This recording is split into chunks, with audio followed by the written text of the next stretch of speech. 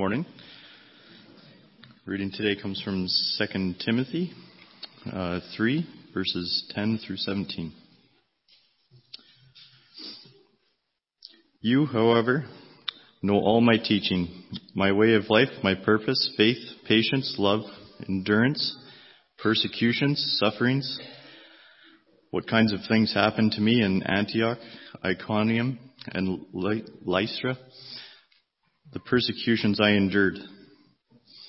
Yet the Lord rescued me from all of them. In fact, everyone who wants to live a godly life in Christ Jesus will be persecuted, while evildoers and impostors will go from bad to worse, deceiving and being deceived. But as for you, continue in what you have learned and have become convinced of, because you know those from whom you have learned it, and how from infancy you have known the Holy Scriptures, which are able to make you wise for salvation through faith in Jesus Christ. All Scripture is God-breathed and is useful for teaching, rebuking, correcting, and training in righteousness, so that the servant of God may be thoroughly equipped for every good work. I thought it would be appropriate for us as we think about today, because it is a very special day, as we celebrate the 1,000 scripture passages that the kids have learned, or many of the kids have learned. And you think about what an accomplishment that really is. And so I thought it would be helpful for us to think this morning about the very special place that children have in God's heart. I think you see that in a number of ways. Jesus talking about when the disciples are trying to keep the kids away from him, and he tells them, no, let the children come to me, for such is the kingdom of heaven, and speaks of how their angels are able to appear before the Father. And, you can kind of ponder that one. That's a really interesting passage. But what I want to do is to think of it in terms of kind of overall themes in the Old and New Testament. In the Old Testament, we have the story of God and the nation of Israel. God makes his covenant promise with Abraham, and then 460 years later begins to unfold the fulfillment of that through Moses. Moses leads the people, Israel, out of slavery in Egypt. And so God establishes the law and covenant with the nation. And we find the kind of the high point of that suggested in the 10 Commandments in Exodus 20. 10 primary fundamental ideas about relationship with God. No other gods before me, not taking God's name in vain. Relationship to parents. And then relationship to others. Not murder, not kill, not steal, not covet, not bear false witness, not commit adultery. And so, as part of that, in the book of Deuteronomy, the word Deuteronomy is the Greek word for second law. It's a repeating of the law for the people. And as we come to chapter 6, there is what is called the Shema. What's interesting is that the Hebrews, later known as the Jews, had a very efficient way of understanding the books of the Bible. They called the book of Genesis in Hebrew in the beginning. We kind of do that by the name Genesis, except Genesis is Latin, not English. So the word Shema is the beginning word of Deuteronomy 6, verse 4. And it is here. So the Shema, and we're not going to go through the whole Shema, but just to kind of get the important points here for our purposes this morning. Hear, O Israel, the Lord our God, the Lord is one. Love the Lord your God with all your heart, with all your soul, and with all your strength. These commandments that I give you today are to be upon your hearts. Now, just kind of think that's really setting the tone here, especially, the Lord is one. Love God with everything that you are. And keep these commands on your heart. All right, notice the next point. Impress them on your children. It's a fundamental covenant responsibility for the people of Israel to teach their children about God and about His Word. So talk about them when you sit at home and when you walk along the road, when you lie down, and when you get up. If you think about it, that really is a very global type of expression. You are always talking about God's Word, especially with your children. You think about what happens to children when they don't hear anything about God all week and then their parents want them to come to church. I think back in Hamilton with the congregation that we worked with. There was a family, they were not members of the church, but the parents had said to the kids, we want you to go to Sunday school. And so as long as you live under our roof, you have to go to Sunday school. I want to point out the parents were not taking them to Sunday school or bringing them to Sunday school. They were sending them to Sunday school. What does that mean? The parents were never there, right? And so what do you think happened? When the kids got old enough, they left home. We never saw them again. Why? Well, because what the law is saying here, what God is saying through Moses, is that this is the faith God is taught through whole life interaction. And so things as simple as offering thanks at meals, having a Bible reading, having conversations about God with our children are important. So that's Old Testament. In the New Testament, we look at Ephesians 6, verse 4. It's part of a series of relationships that Paul has been talking about. And it says, fathers, do not exasperate your children. I always love that one because I used to really love frustrating my kids. But it's not the teasing kind of thing. It is the hypocrisy. It is the inconsistency. You do it, I don't have to, kind of a thing. So don't exasperate your children, but instead bring them up in the training and instruction of the Lord. Well, that's the equivalent of impress these on your children and talk about them. That training your children, and notice that is especially given as a responsibility to the fathers. Both parents do it. Sometimes one parent is not around to do it for one reason or another, whether they are physically absent, emotionally absent, or spiritually absent. So, we want to flip to the story of Timothy. Timothy really intrigues me for a lot of ways. And we're not going to get it sidetracked into a lot of it, but just to point out that on Paul's first missionary journey, as he's come up through Antioch of Pisidian and on up kind of into the middle of what we would call modern Turkey. And you notice that in the reading, Paul talks about, knowing my suffering.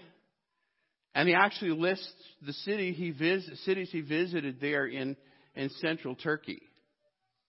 And talks about the suffering that he encountered. Well, in Lystra, he meets a young man named Timothy.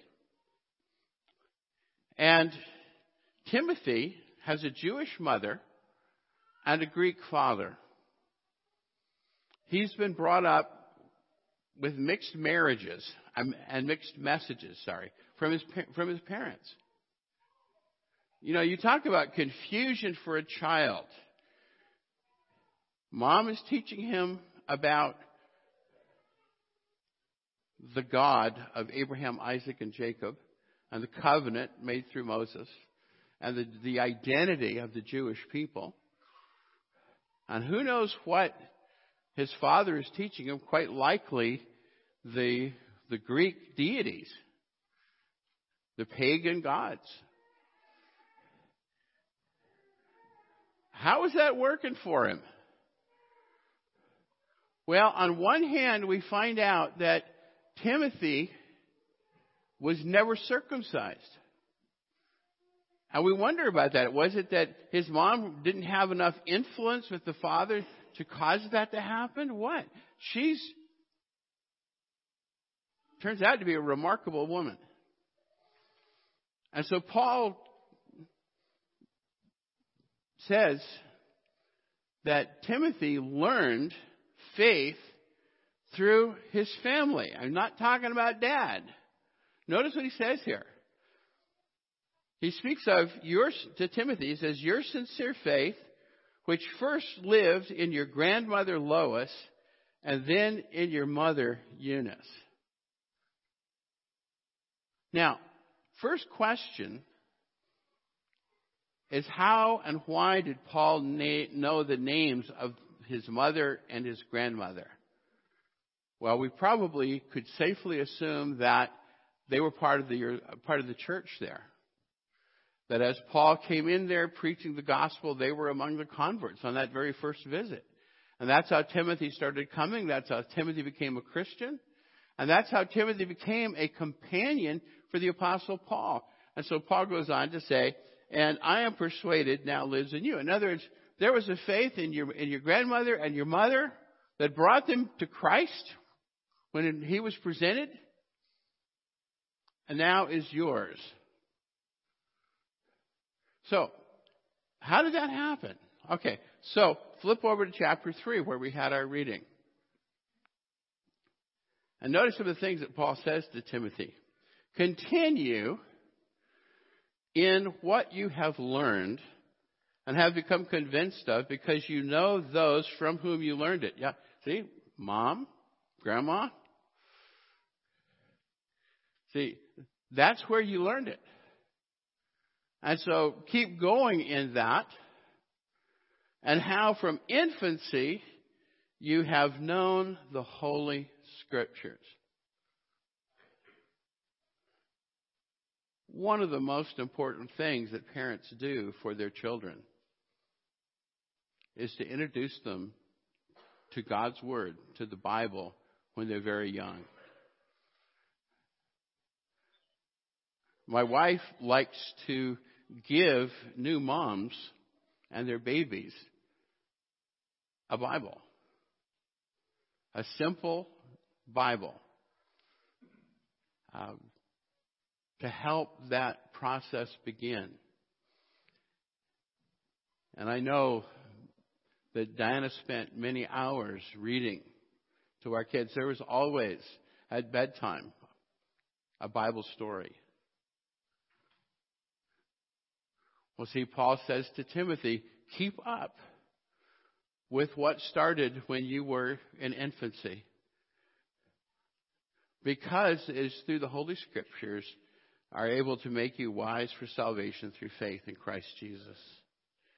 And so you just look at some of the statements Paul makes to Timothy, right? Right here, the Scriptures taught by the family help lead him to faith and salvation. Let me ask you to think about something. This illustration came many, many years ago. I didn't create it. I've heard it many, many times. But somebody tried to explain the idea of eternity in a way that human beings could understand. And the way it was put is, imagine that a bird could fly to the moon. Okay? And those who are really literal and scientific say, not possible, there's no air in there and they're not going to be able to, okay. Forget the scientific reality, just use the image, okay? That a bird could fly back and forth between the earth and the moon. And the bird picked up 1 grain of sand and flew it to the moon each time. Number one, think about how long it would take to fly to the moon, if it were possible, okay? But then think about all the grains of sand on the earth. That would take an amount of time. You know, God told Abraham that he would have more descendants than the sands of the seashore. And that's basically a way of saying it is too big a number to count.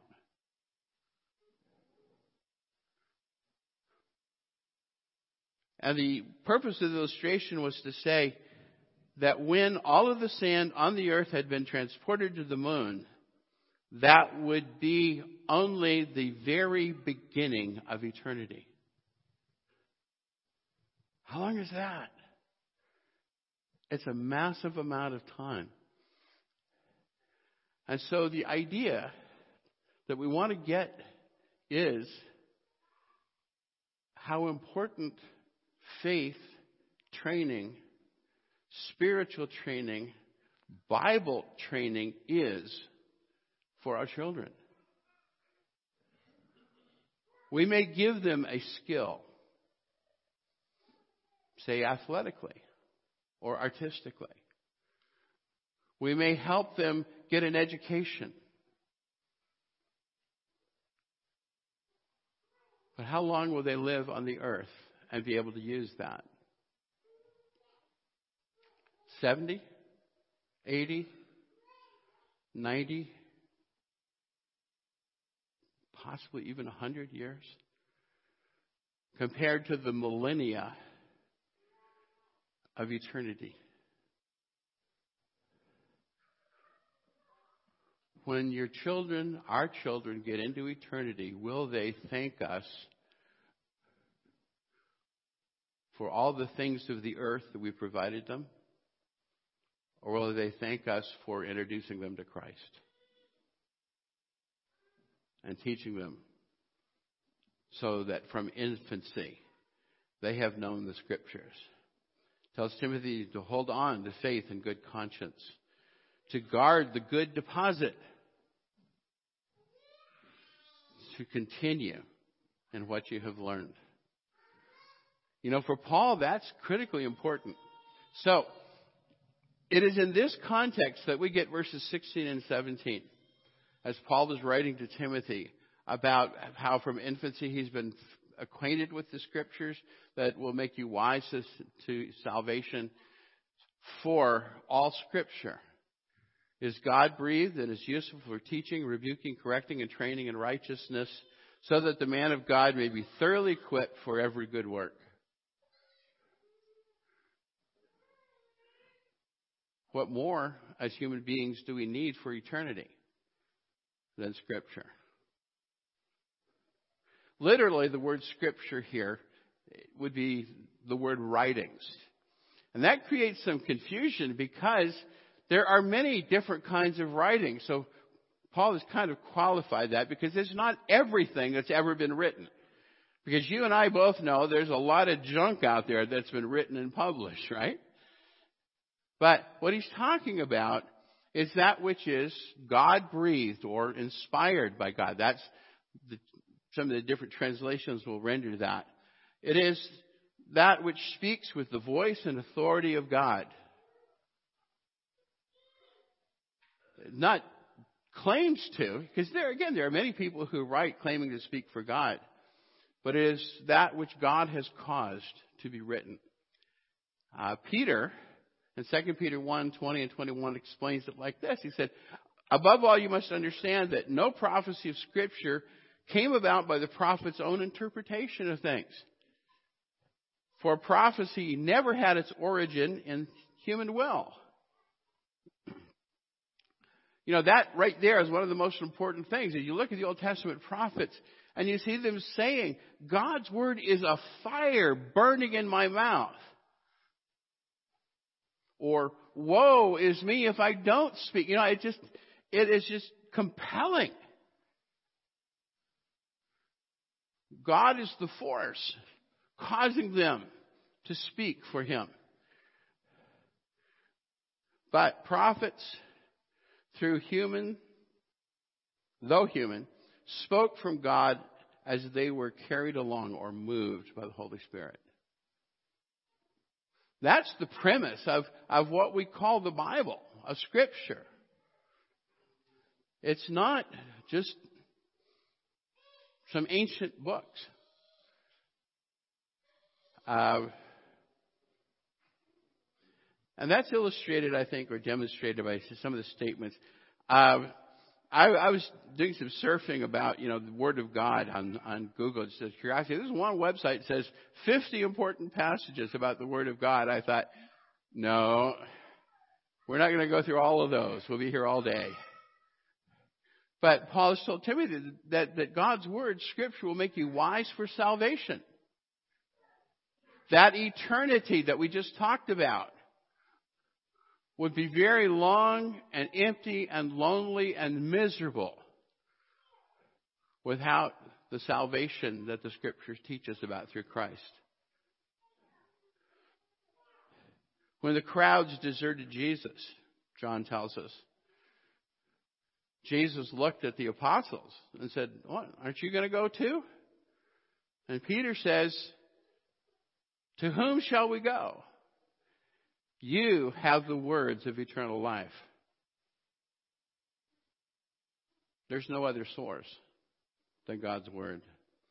And so Peter later wrote, telling his readers and us to long for the pure spiritual milk of the Word, so that by it you may grow up in salvation.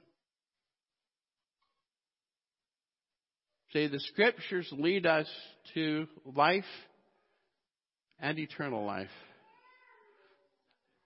I had to include Psalm 119. If you ever want to sit down and read one of the most beautiful Psalms, Psalm 119, it is the longest chapter in the Bible. There's your trivia, okay? The longest chapter in the Bible, Psalm 119. It is a psalm about the Word of God. And there are many wonderful things, but I love this statement. Your Word is a lamp for my feet and a light to my path. Okay, think about that. We call that illumination. Walking by light. I don't know about you, but about the worst thing and stupidest thing I can do is to try to go through the house in the dark. I have really hurt myself doing that. Because and it's funny. Somebody said, it's kind of silly to curse the dark. When you go through the dark and you don't light the light, and you go through the dark and you trip and you fall, you stub, whatever.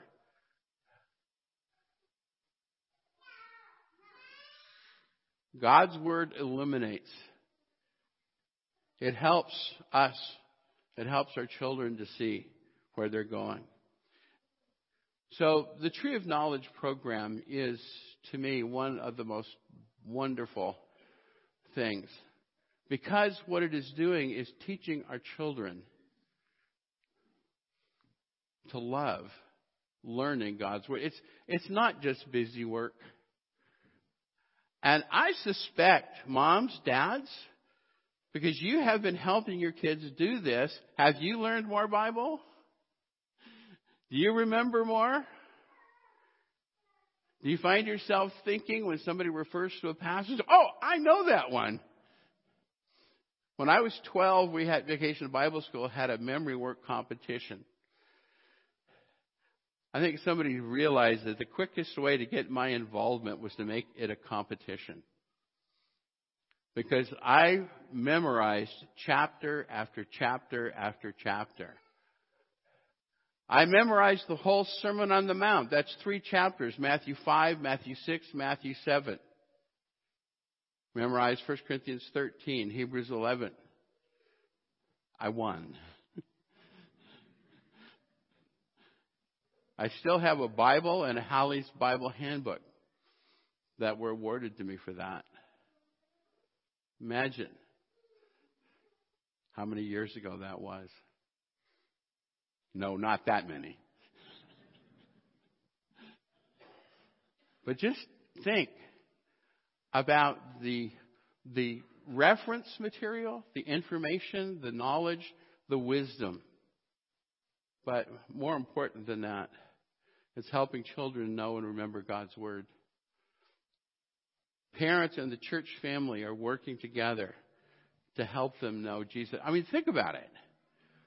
When the kids come to find other adults to hear them recite their memory work, they're using and going to other members of the congregation.